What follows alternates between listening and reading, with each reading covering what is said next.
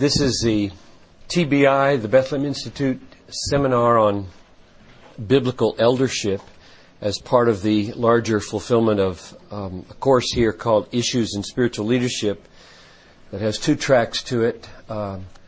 Track one is for lay folks who simply want a certificate that they took it, and we're really encouraging our men at Bethlehem especially to do this if they're dreaming or moving towards eldership some day or some decade. Then there's a track two for the few guys here that are taking this for seminary credit. I want to begin by reading a verse from Acts chapter 20.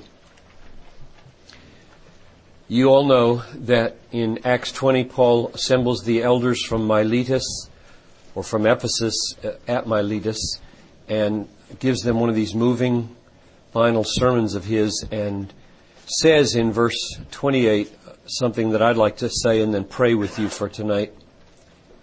It says, "Take heed to yourselves and to all the flock in which the Holy Spirit has made you overseers, to care for the church of God, which he obtained with the blood of his own Son," or other versions, with his own blood. So the church belongs to God. He obtained the church at the price of his own blood. And therefore the role of the elders to take heed to all the flock is made to have extraordinary significance because of how precious the church is to God. So let's pray. Father in heaven, we swallow hard at the word that to obtain the church was so costly that it required the death of your Son. The sins of your people were enormous, and we have been purchased at great price, and we are not our own. Now we belong to Christ, and we belong to you, Father. And you have ordained, as we will see, that there be shepherds, overseers, pastors, elders, to care for this great purchase. And Lord, it is a weighty and awesome thing to be called by the living Christ to shepherd the church of God. And so I pray that there would be an appropriate earnestness about our work tonight and tomorrow, and that there would be a sense of glory about this calling and not burden. I pray that pastors here and elders here and those aspiring and those who are here to just learn what the kind of leadership is appointed in the New Testament, that we all, oh God, would understand and then live out the kinds of relationships in the church that would magnify Jesus Christ in the world. Lord, these are glorious things we're about here, and I pray that you would help us. Give us energy, Lord. It's been a long day for many. And I pray that there would be in this room a kind of supernatural enabling that would give us ears to hear and a heart to feel, minds to understand. And I ask it in Jesus' name. Amen. I think the first thing I'd like to do is just point you to some books. The text is this one by Strauch, Alexander Strauch, Biblical Eldership. There are some of these in the bookstore, and I would send you around the corner there to get them if you want to buy them. And then some that are not text, but that I have consulted over the years and have helped me. Hezekiah Harvey, The Church. This is an old 19th century Baptist. Hezekiah Harvey. He also wrote one on the pastor. Hezekiah Harvey, his qualifications and duties. You all know this one, The Reformed Pastor by Richard Baxter. Can't get much more discouraging than that book. Because it's so good and the stakes are so high and the pattern that he sets for us is just so awesome, and the story of his own life is so inimitable. You know, he's one of those Spurgeon-like people that when you read them you just feel like quitting, but that's all right. The Ruling Elder by Samuel Miller, Presbyterian background from the 19th century, well actually 18th and 19th. And then first book I read, I think after I came to Bethlehem on the Christian ministry, Charles Bridges, and I thought it was great, still think it's great. And then this one, which I've only dipped into, The Elder's Handbook by Berghoff de Coster from the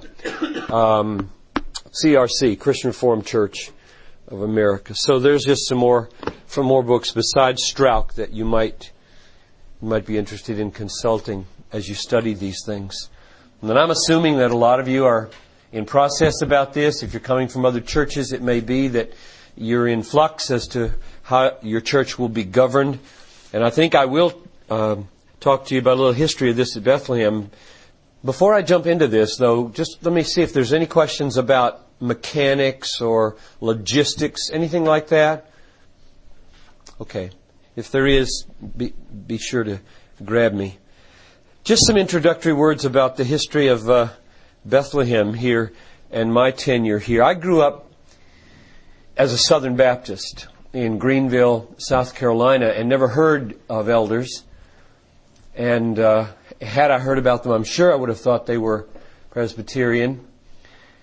And then went to seminary, and I skipped all the polity courses because I thought I was going to be a teacher, which I was for about 6 years. And I'm glad I did that, frankly, because these things can be learned on the job probably just as effectively and as in seminary. And there you need to do exegesis and theology and church history, which you won't do if you don't do it there probably. You have to do this. Your church has to be run. And so you will get this done, or you'll lose your job. You will figure out a way to lead the church. Speaking of you, the pastor. Came here in 1980 and inherited a system of government which was deacon governed. There was a council of deacons, it was called, and there were 24 of them. And 11 standing committees. So every year there was a ballot, and it was such that there had to be 2 choices for every office. So we needed about 200 people on this ballot. Now the church in those days when I first came had about 300 people in the church. Now this is the sort of thing you get into if you lock yourself into a rigid, structured constitution with many boards, many committees, and many offices. It's a dreadful mistake. One of the mistakes is that you've got to have losers. You've got to have half losers every time you have an election. And if the church doesn't have the size to warrant that many candidates, it is a prescription for carnal leadership. And there are churches being governed by fleshly people with no spiritual life all over the country because of constitutions that mandate certain levels of leadership, and there aren't the people to fill them. And so it's a popularity contest. The least unfit get called, and that's not a way to call anybody into spiritual leadership at any level, the committees or your more ruling type organizations. So I didn't touch this at all for 5 years or so. I simply, when I got to a text in my preaching, would talk about the elders. When the deacons were praying and we were talking about what our mission was, I would simply point out, I think this group of guys, and they were men, and they were mandated to be men, interestingly enough, and we'll talk a little bit about that later. I said, you are a hybrid. You are doing duties that belong to elders, verses 1 to 7 of 1 Timothy 3, and you're doing duties that belong to deacons, verses 7 to 13 of 1 Timothy 3. And so this is a hybrid board, and they began to adapt to that we're a hybrid. That's what we are. And then over the years, we began to just feel a little bit uneasy with that probably there should be a clearer identity of who the governors of this church are. Where is the authority vested, and how do they relate to others? And what about all these committees? Is that a good thing? I forget what the year was, but sometime in the mid or late 80s, I preached a series of sermons on Acts 20. On the eldership, basically, and thus laid before the whole church that we maybe should do some study here. And then the deacons undertook about 4 years of work on this. And just to make a very, very long and arduous story short, we installed our first elders June 2nd, 1992. So if you're in a church and you inherited a governance structure that you think may not be as biblical as you'd like it, it took me 12 years to see come to pass what I think is at this church now a very biblical structure. Whether we carry it through as effectively as we should and whether we implement all that's there in place, I'm very pleased with the constitution that now exists. There are no standing committees in this church anymore. There's only one council of elders. It has a flexible size. Right now there are 18 of us. All of the ordained pastors serve on the council of elders by definition.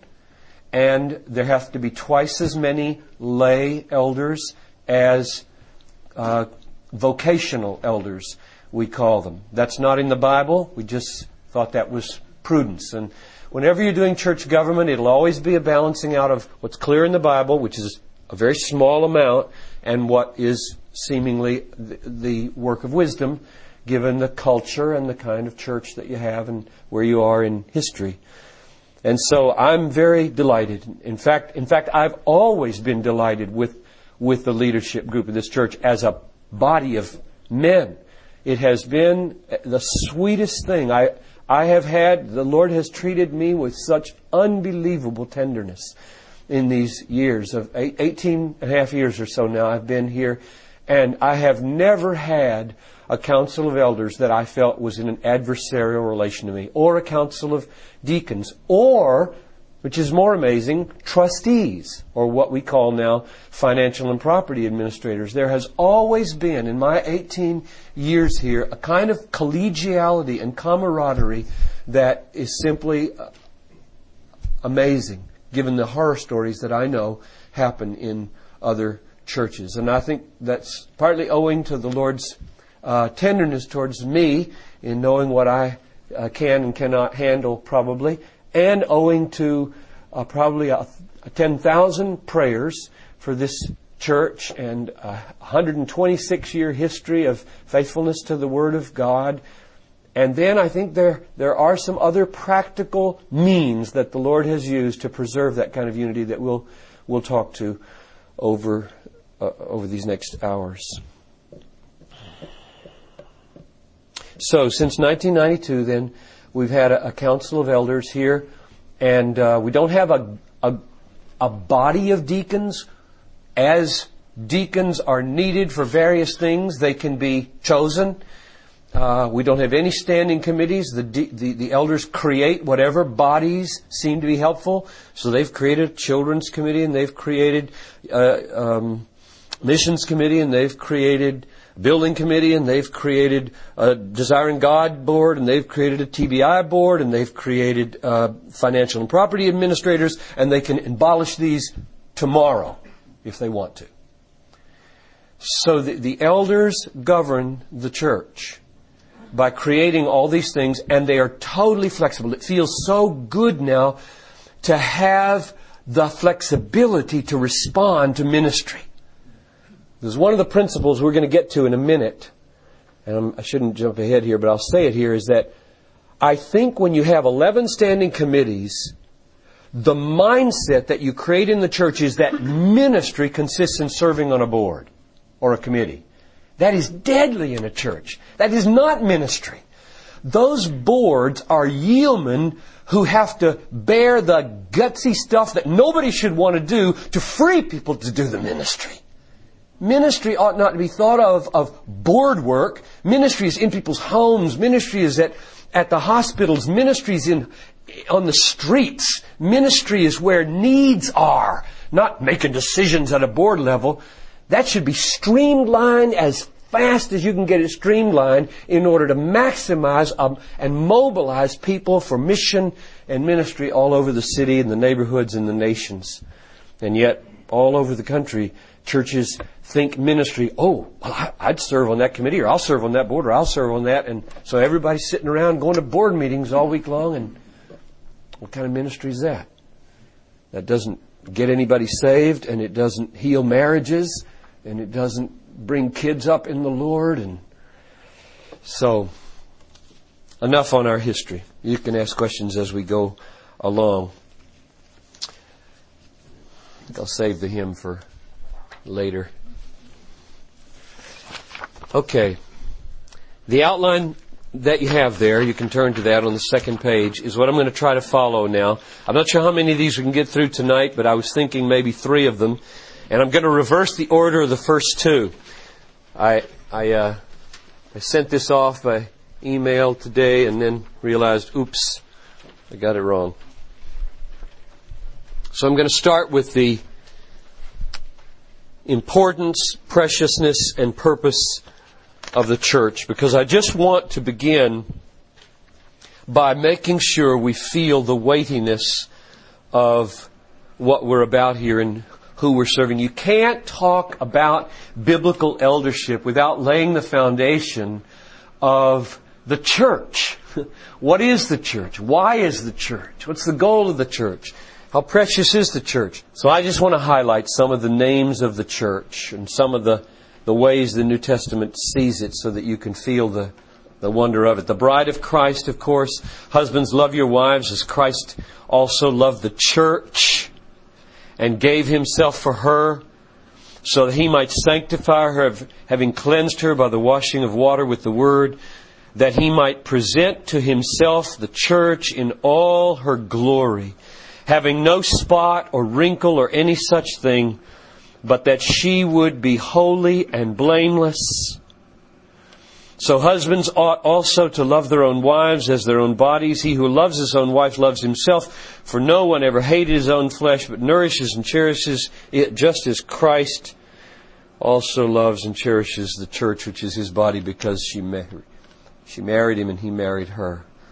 So one picture that elders should have in their minds as they go about their work is, I am serving the bride of Christ. I am laboring to remove spots and wrinkles. I am laboring to enhance this glory, this splendor here. And every time it seems to be small and low and nitty-gritty, pause and close your eyes and pray and say, Lord, remind me that this body of people I'm serving is more important than the U.S. Navy or the Pentagon or the Senate or the entire House. This is the bride of Christ.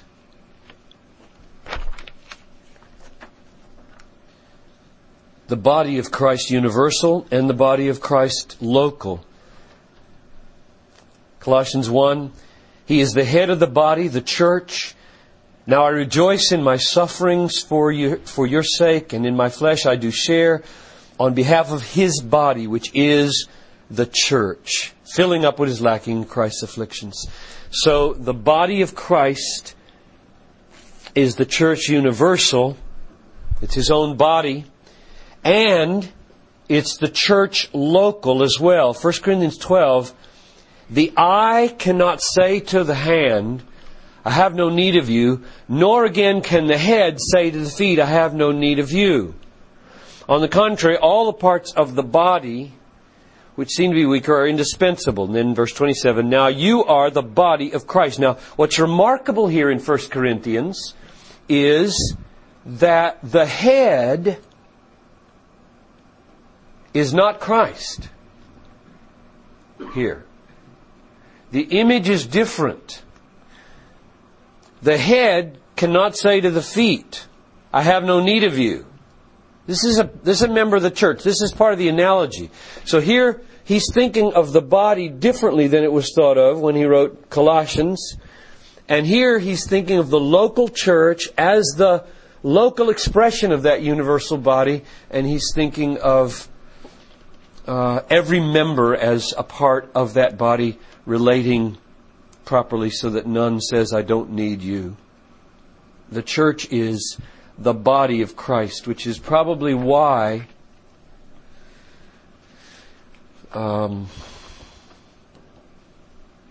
Paul was spoken to by the risen Lord on the Damascus Road with the words, why do you persecute me? Why do you persecute me? When you put my people in jail, you persecute me. The household and dwelling of God. Ephesians 2. So then you are no longer strangers and aliens, but you are fellow citizens with the saints and are God's household, God's house, having been built on the foundation of the apostle and prophets, Christ Jesus himself being the cornerstone, in whom the whole building being fitted together is growing into a holy temple in the Lord, in whom you also are being built together into a dwelling of God. Now that is amazing. Is that not amazing? This household and this temple are being built, the people of God are being built into a temple or a dwelling of God. There is a way in which God inhabits the church that's different from the way He inhabits a soul and the way He inhabits nature. His omnipresence is focused and active in a different way in the church than anywhere else. That's why the expectations for the gathered church in worship and business can be so different. Like when you are assembled, my spirit is with you, hand him over to Satan. Something different seems to be going on there than just somebody off on their own, claiming to be filled with the Spirit and acting on behalf of God. A dwelling of God is what the elders serve. And then the pillar and bulwark of the truth, or the pillar and support of the truth. 1 Timothy 3:15, I write so that you will know how one ought to conduct himself in the household of God. That could be written as a banner over this meeting tonight and tomorrow. I teach, hopefully biblically, so that you will know how one ought to conduct himself in the household of God, which is the church of the living God, the pillar and support of the truth. That is an amazing calling. That is an amazing calling. There is no other institution in society with this mission. It isn't the university. It's not Christian colleges and seminaries. It's the church. The church is the pillar and support of the truth. That means if we do our job well, the truth stands. And if we do our job poorly, it can crumble. Generations will suffer if we don't fulfill that mission. Is that church there the corporate church or the local church? The universal or local? The question is the church here the corporate, universal, or local? And I think the answer would be it's the universal church coming to expression in local expressions.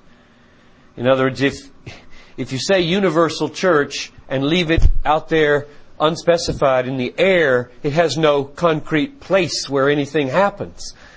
You get saints in heaven, you get saints yet unborn, you get saints scattered all over the world in various peoples. So where and how is truth being upheld? It's when it becomes concrete in local expressions, I think, that this becomes a functional reality. But I wouldn't want to make a hard and fast distinction here. So that's a high calling, and it's especially relevant for elders. Why? Because we're going to see that elders are charged, and they're the only people that are charged in the New Testament church with teaching. Or Titus 1:9, with being those who correct according to right doctrine. They're the guardians of right doctrine. The elders are. Nobody else is called to do that in the church except the elders, according to Titus 1:9 and elsewhere. Now why? Why the church? What's the goal of the church? Because if you say, what's the goal of the eldership? The goal of the eldership would surely be to do something so that the church becomes what it ought to be. And what is that? Here's a few of the things that the New Testament says about the goal of the church. 1 Peter 2:9, you are a chosen race, a royal priesthood, a holy nation, a people for God's own possession, so that you may proclaim the excellencies of Him who called you out of darkness into His marvelous light. So there's the goal. So that you may proclaim the excellencies of Him who has called you out of darkness into His marvelous light. Elders should do their work so as to enable that to happen. Go ahead. How about in Titus 2:3 is good? Okay. I think probably then I did overstate the case in saying that how did I say it? That the only people, can't remember what I said now, charged to be guardians of true doctrine are the elders. And you're pointing out that there are others for sure who are responsible in all of their teaching, like the older women in relation to the younger, to get it right. Okay, thank you. That's very helpful. That was an overstatement. When we get to those texts that I was referring to, Titus 1:9 and apt to teach in 1 Timothy 3:2, we'll try to decide now, do the elders have a unique role in equipping people like that? So that there's kind of a ripple effect or a trickle-down effect in the church. But absolutely, everybody in the church then who is a small group leader, or a Sunday school teacher, or an adult Sunday school class leader, if you're not an elder, surely you are responsible to help be a part of the upholding of the truth and being part of that bulwark. Good. Keep me careful here. When we do our work right, this is going to happen, Lord willing. The church is going to shine and declare and proclaim the excellencies of the one who called the people out of darkness. Or to display the manifold wisdom of God to the spiritual powers of heaven. The Gentiles are fellow heirs and fellow members of the body and fellow partakers of the promise in Christ Jesus through the gospel. To me, the very least of all the saints, this grace was given to preach to the Gentiles the unfathomable riches of Christ, and to bring to light what is the administration of the mystery, which for ages has been hidden in God, who created all things, so that, here's the goal of the church, so that the manifold wisdom of God might now be made known through the church to the rulers and the authorities in the heavenly places. That's one of the most breathtaking statements about why the church exists that I know of. Whether this is demons, rulers and authorities, principalities and powers, or whether it is angels or both, it is big. And that the church God has designed and is guiding and equipping and supplying in the world, so that as angels look on and as the devil looks on, the manifold wisdom of God will be seen and praised and known, or at least recognized if he has evil spirits in mind here. I remember when I first came here, I preached a sermon called The Cosmic Church. And in those days we were carrying a ad in the newspaper, and I put Cosmic Church in the newspaper, and boy, did I get scolded for that, because it sounded so New Agey. I mean, that was almost, on the front end of the New Age back in the early 80s. But I said, well, what I mean is this. And then I preached the sermon from this text. One last observation of why the church. And here you can see how the church as well. Namely, to show the authority and power of Christ. I say to you that you are Peter, Jesus said, and upon this rock I will build my church, and the gates of Hades will not overpower it. I will build my church. So when the church flourishes, it's the work of Christ that's flourishing through whatever leadership structures are in place. With regard to Peter here and the rock, I don't want to go into a lot of detail. Here's my interpretation of that, is that Peter represents the apostles, and Ephesians 2:20 says that the church is built upon the foundation of the apostles and prophets. And so, inasmuch as Peter is the spokesman for the apostolic authority, and the apostolic authority is spoken through the apostles and then codified in the New Testament, we are on that rock of apostolic authority. I don't think the rock here refers to Jesus.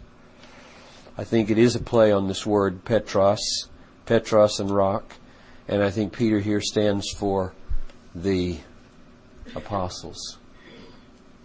I don't find in the New Testament a warrant either for the monarchical bishop, though there may be Episcopals among us who would differ with that, or the ongoing papal authority of the Catholic Church. I was talking to a Catholic Wednesday night about that and sharing texts back and forth to each other. Questions on those few passages, just to highlight the importance and the preciousness and the purpose of the church. Okay, let's talk about this word church a little bit. Where does it come from? What does it refer to besides the general statements we've seen? What does the word church refer to in the New Testament? The word church comes from the Anglo-Saxon kirke,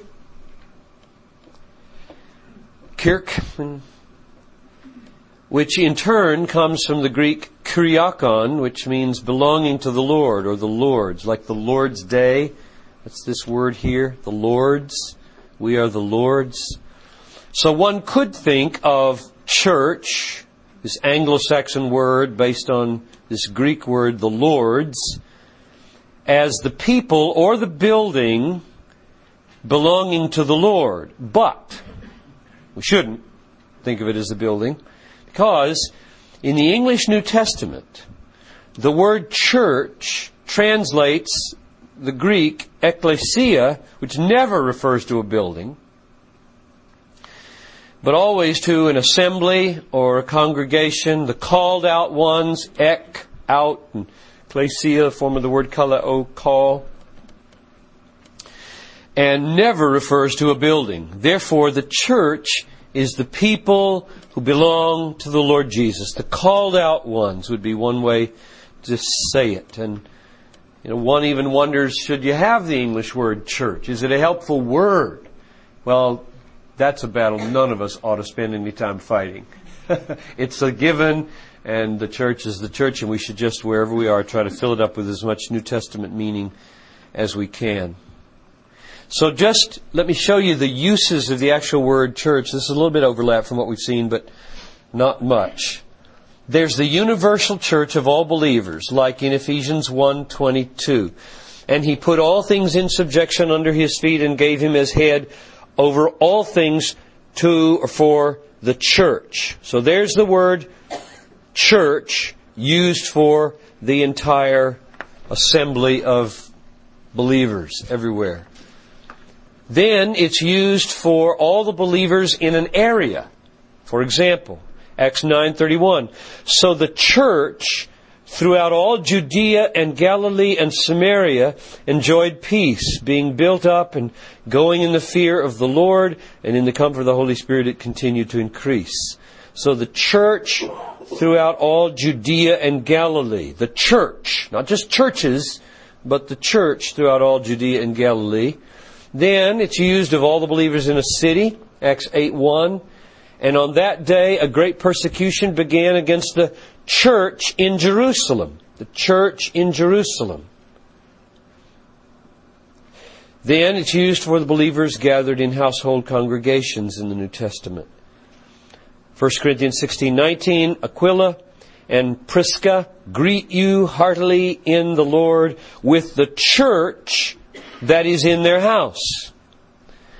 So, back to Phil's question here. When you read church in the New Testament, you must simply attend to the context to see, is there a local expression of it in view, or a district expression of it in view, or a area-wide, or a city-wide, or a universal-wide expression of the church. The people of the Lord, the people, the ecclesia, the called out one, the assembly, conceived of at these different levels. And I would be hard put to say that there is an official expression at each of those levels.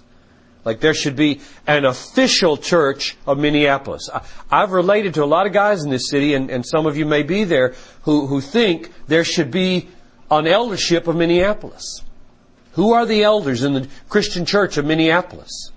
This is the teaching of Watchman Nee and others, that every city should have a body of Christ. And you could make a case for that in the New Testament. There was a body of Christ in Corinth, and a body of Christ in Athens, and a body of Christ in Thessalonica. And then you'd have the elders. But to me, there's not enough to mandate that, possibly. And maybe there should be some Minneapolis expression like that, maybe, but I couldn't get dogmatic about that, I don't think. In fact, what you'll find, I hope anyway, is that on some of these ecclesiastical governance issues, I don't want to be real dogmatic, period. Because some of the things I'm going to be defending, as far as structures go, are, I don't think, as ironclad as some other doctrines are, which is probably why there is the Episcopal structure and the Presbyterian structure and the Baptistic structure. Those three big structures that we all learn about if we were studying these things in history. Now this is a thicker pile, and this is point number 3 on your outline. Any observation or question you want to raise right there about the use of the word church in the New Testament? Yeah, David. Well, there are about, I think, 200 different names of the church in the New Testament. So I've left out about 192. I didn't even think of those in those terms. But the household of God is the Father. But I wasn't trying to think. I've got to make sure I find some names of the church relating to Christ, some relating to the Spirit, and some relating to the Father. But you certainly could do that. We could do that. Now, let me tell you what you're looking at here. We produced a document in the late 80s through many long months and years of study. And this is an excerpt, plus a lot of changes that I made in it today, in which we tried to come up with principles that would guide our study, goals that would guide our study as we were thinking through biblical church governance. So there's 11 of these, I believe, 11 of these principles of biblical local church governance, and they provide a backdrop against which we will look more carefully at the eldership. And so these are very historically significant for me and for us here at Bethlehem, biblical principles of local church governance. Number 1. So I've got a principle, and then I've got followed by text to try to support it. The local church is governed by Christ. Matthew 16:18, I will build my church. This governance, as well as other texts on His headship over the church, this governance was mediated through the authority of the apostles and their close associates. I'll come back to these texts. Today, Christ still rules through the words of His apostles as they are preserved for us in the inspired writings of the New Testament. Therefore, every effort will be made to conform the structure and procedures and spirit of church governance as closely as possible to New Testament guidelines, with a constant eye to promoting the glory of God and the advancement of faith. Now, before we look at the text, let me just re-say that in my own words and apply it to our church. Christ is the head of Bethlehem Baptist Church, the local expression of the universal body, alongside millions of other local expressions. He rules over this church not by some esoteric, magical, secretive word spoken to elders, but through His apostles, who now are all dead. We don't have apostles here. I have good friends who lead denominations who do have apostles. It's because they define them differently than this. But we don't have that office here. The apostles are the book. There's my Bible. Okay.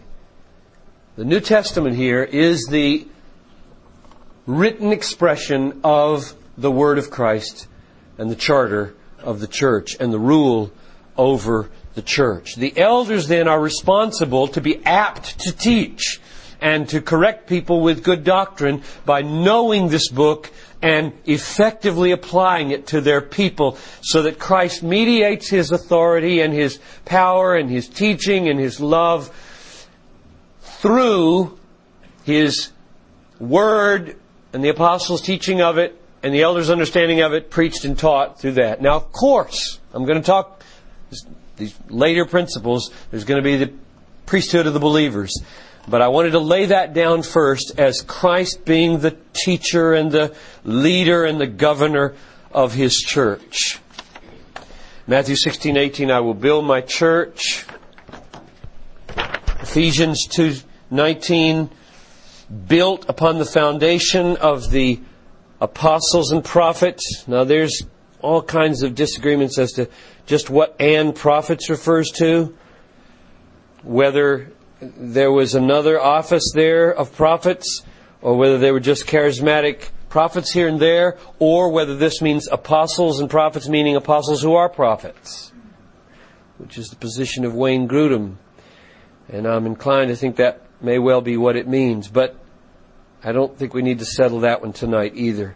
The apostles and their authority, however it was shared by prophets, or whether they are the prophets here, is the foundation of the church.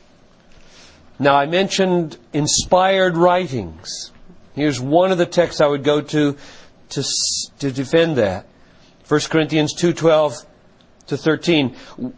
Now we have received not the spirit of the world, but the Spirit which is from God, that we might understand the gifts bestowed on us by God. And we impart this wisdom, we impart this in words not taught by human wisdom, but taught by the Spirit, interpreting spiritual truths to those who possess the Spirit. So there is one kind of claim in Paul's writings for his own inspiration, that he doesn't teach in words taught by human wisdom. And we could add here 2 Peter 3, where Peter says there are some things in Paul that are hard to understand, and men twist them to their own destruction as they do the other scriptures. So Peter already aligning Paul's writings with Scripture. So Paul's writings, being inspired, are among the apostolic writings that govern the church. Here are some texts that show the kind of authoritative function the apostles had in the church, which they still have through the writings of the New Testament. He says in 1 Corinthians 7:17, "Only let everyone lead the life which the Lord has assigned to him, and in which God has called him. This is my rule in all the churches." Or this is my dictate. This is the word is diatosomai, I believe, in Greek. The ordering. This is the way I order the life of the churches. So Paul claims amazing authority. None of us should talk this way, but the apostles can talk this way. Here's a couple of more illustrations. 1 Corinthians 14:37 and 38. "If anyone thinks he is a prophet or spiritual, let him recognize that the things which I write to you are the Lord's commandment. But if anyone does not recognize this, he is not recognized." Wow. So Paul at least had a self-consciousness about being the Lord's authoritative spokesman as an apostle, which he was, to write in a way that was virtually the Lord's commandment. And anybody who didn't recognize it, he said, "You're not recognized." 2 Thessalonians 3:14. "If anyone does not obey our instruction in this letter, take special note of that person and don't associate with him, so that he will be put to shame." So you get at least those three texts where the Apostle Paul says, "I stand as an emissary of the risen Christ, called out by Him and taught not in words of human wisdom, but in words taught by the Spirit. And therefore what I say holds sway in the church as the governing word." And now we don't have Paul around to talk like that anymore. We only have what he wrote. And therefore faithful elders will do their best to mediate that through being apt to teach to their congregations. And thankfully, the congregations have Bibles in their own laps at home where they can get it from the apostles as well.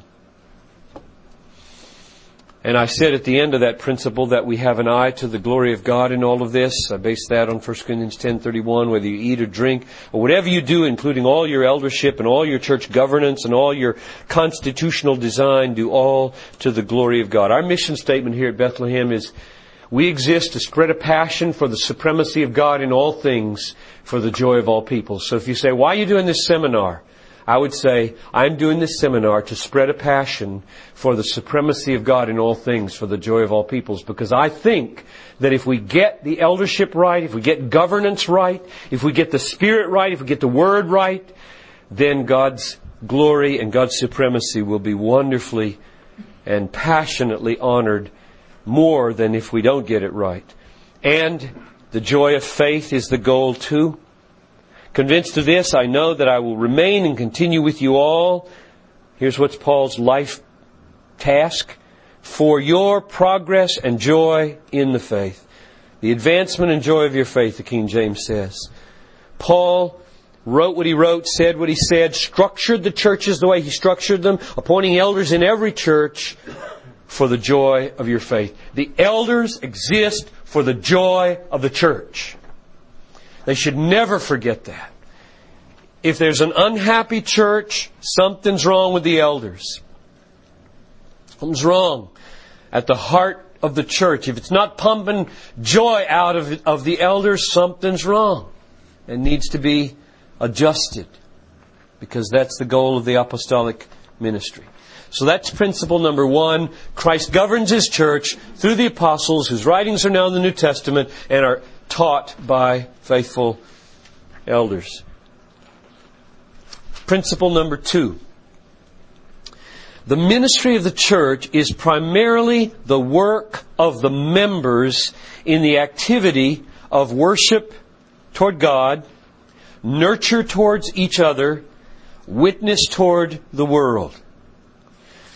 Internal structures for church governance are not the main ministry of the church, but the necessary equipping and mobilizing of the saints for the work of the ministry. Oh, that every one of our churches would get this mindset, the ministry mindset that every saint is called to minister. And the pastors, the elders, exist to inspire them and equip them and encourage them and strengthen them. And yes, there has to be the whole hospital dimension of the wartime mentality. You got to have a good field hospital if you're going to do battle. Otherwise, the morale problem of the frontline troops that are being chewed up day after day is going to be very bad. So it's a multi-layered vision of mobilizing ministry, but oh, that our pastors and elders might think, mobilize the people for the city and the nations and the neighborhoods. Not just, let's have committees and meetings that are nice. So here are some texts that support that. Ephesians 4, or one text, 11 and 12. Christ gave some, here's the risen, ascending Christ giving back to the church now what they need. Some as apostles, some as prophets, some as evangelists, some as pastors and teachers, for the equipping of the saints, for the work of service, to the building up of the body of Christ. So you have this group here, and then you have the equipping of the saints. That's everybody. That's not a select group. For the work of ministry, diakonia here, to the building up of the body of Christ. And then when the body of Christ is built up, it's effective in the world. Holler at me and wave at me if you want to stop on any of these. Yeah. Distinction between pastors and teachers? No, there are not. And the reason you can tell that is because you don't have this little word as. There's a grouping here. You had as apostles, and some as prophets, and some as evangelists, and some, and then you don't have this word, some as between pastors and teachers. These are taken as a group. I think it means pastors / teachers. And we'll see why, because I'm going to argue that pastor, elder, overseer, and bishop are all synonymous in the New Testament. And they must be apt to teach. That is their main task, governing and teaching, which is what we'll see later. 3, governance structures should be lean and efficient to this end. It is this end of equipping and mobilizing. Governance structures should be lean and efficient to this end, not aiming to include as many people as possible in office holding, but to free and fit as many people as possible for ministry. And I say, I don't have a text for this, I just say it's implied. They have to remember the history of these points. These were written before we had our new Constitution. These were written as I was trying to work with 24 deacons as to how to rethink governance at Bethlehem. Okay? So we developed these principles not as conclusions, but as guidelines for how to get to where we presently are, and how to correct where we presently are if we happen to not have it right. So that's where these came from. So we started by saying, it seems to us that if this is true, then this would be true. And as you were going through that process, how quickly were those 24 deacons turning over in leadership? Good question. Let's see if I can remember that. I think they could do, just like now, I think they could do 2 successive 3-year terms. If I'm not mistaken. Any history buffs here that remember back in the Dark Ages? That's what we have now with our elders. Have to be off a year, then they can come back on. 2 successive 3-year terms reappointed by the church. So they could be on 6 years. And most of them would have been there for 6 years. And do you find, just in terms of governance, as far as elders, how much difficulty is created by the gap? It's the gap between those who are just coming on and aren't up to speed yet. Right. It would be terrible if it were huge. So you got to stagger it out, so you don't have everybody going off at once, and you need to bring your best ones back on quickly. By best, I mean those who are called and gifted. See, I believe in the church, our mindset shouldn't be, we got to pass this around so as many people can be an elder as possible. That mindset is just crazy. It would be like saying, John Piper, you get to preach once a Sunday. We need 51 other guys to preach because we just need to pass it around. Well, I think I'm called and gifted to preach. And as long as the church believes that, they'll keep saying, okay, that's your job. That's your elder job mainly. There are other things too. And then there are other jobs, and guys are good at them. They're just tailor-made at them. And you have to balance that with, you don't want to institutionalize a man in a role that then he might become unfit for it, and you can't ever get him out of it. But you need to have solidity and long term. So, for example, we will lay off, I think, 3 or 4 of our 18 at the end of this year. We have brought back on 2 this year that we laid off last year when they took a year off. And so the gap feels right now like we will be having new blood over the years, but it won't be such that nobody remembers how this thing is done or what the ethos is. And if you stay in a place long enough, if a pastor stays long enough and builds leadership long enough, it sort of spreads. Like I'm sure as I look out in this group, there will be many men in this room right here who know the vision of this church, know the heartbeat of this church, and they're not on the council. And when they came on, it would hardly take them any time to get up to speed, just because they've been around long enough to breathe it. Then why term limits? Okay, now that's an interesting question. The question is, why term limits? Do they become a substitute for honest accountability? Sort of. Sort of. And here's what I mean when I say sort of. Suppose a man loved by everybody in the church and has served as a deacon for many decades is becoming a little bit senile. He's saying off-the-wall things at the meeting. Still a precious man. Loves God.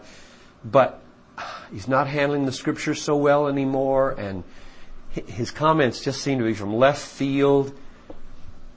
How do you not hurt a man like that and the huge network of people that he has that love him and yet move him out?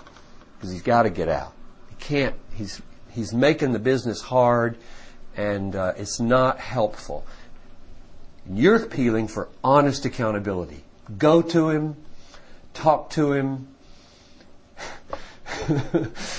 Yes, amen. I want to be candid. I believe in candor and honesty and getting in people's face and telling them like it is.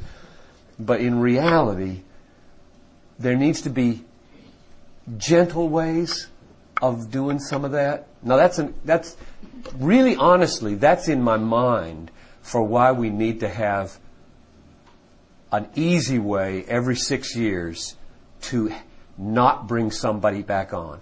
It's easier not to bring somebody back on than it is to fire somebody in the middle of their life devotion to the eldership. But I feel the sting of what you're saying, that if we just kind of talk about people behind their back and you have a problem elder and you don't deal with him, you don't deal with the problem elder, go face to face with him, that's terrible. I mean, you're going to lose your whole camaraderie if you do your business that way. And those guys who are in this room right now know that's not the way we do it here. I mean, when we have tensions on our council, a lot of lunch meetings happen within 2 weeks to go face to face with those problems, and they're dealt with right up front. But it just seems like there's another reason for it, and that is that men need sabbaticals. We even call it that. After 6 years, take a year off. Breathe deep. Get a perspective of this church from outside the council. If you're called and you're gifted, you'll be back here within a year or two, and you'll come with something fresh. So I think there probably are reasons to warrant it. I mean, the fact that it's 2 3-year terms, there's nothing biblical about that. Believe me, you are free to do it, 4-year terms, no repetitions. Go ahead. It sounded early on like you're saying that after 2 3-year, there's a 3-year term, and then there's a year off, and there's a 3-year term, and then he's off forever. No, let me explain again, just to clarify what we do here. Right now, with the Council of Elders, an elder is affirmed by the church for a 3-year term. He comes up for reaffirmation at the end of that term and can serve another one without taking any time off. That's almost a given unless he's committed adultery or done something really wacko in his doctrine. If he's a gifted and contributing member and is not exhausted at the end of 3 years, the church in all likelihood will say, bless you, keep on serving. At the end of that 3-year term, automatically at least a year off. And then he can be nominated again, reaffirmed by the church, and back on. What does a small church do? What with you mean 2-3 people? Right. Yeah. The question is, what does a small church do? Doesn't have the luxury of this kind of rollover. And well, the ones that I am aware of don't insist on it. In other words, they don't. You need, and here we're getting ahead of ourselves, you need multiple elders. I believe that the New Testament teaching is not that there's just one elder, but that there should be several in every church. And so I would say think through something that works for the local small 50-person church. Whatever.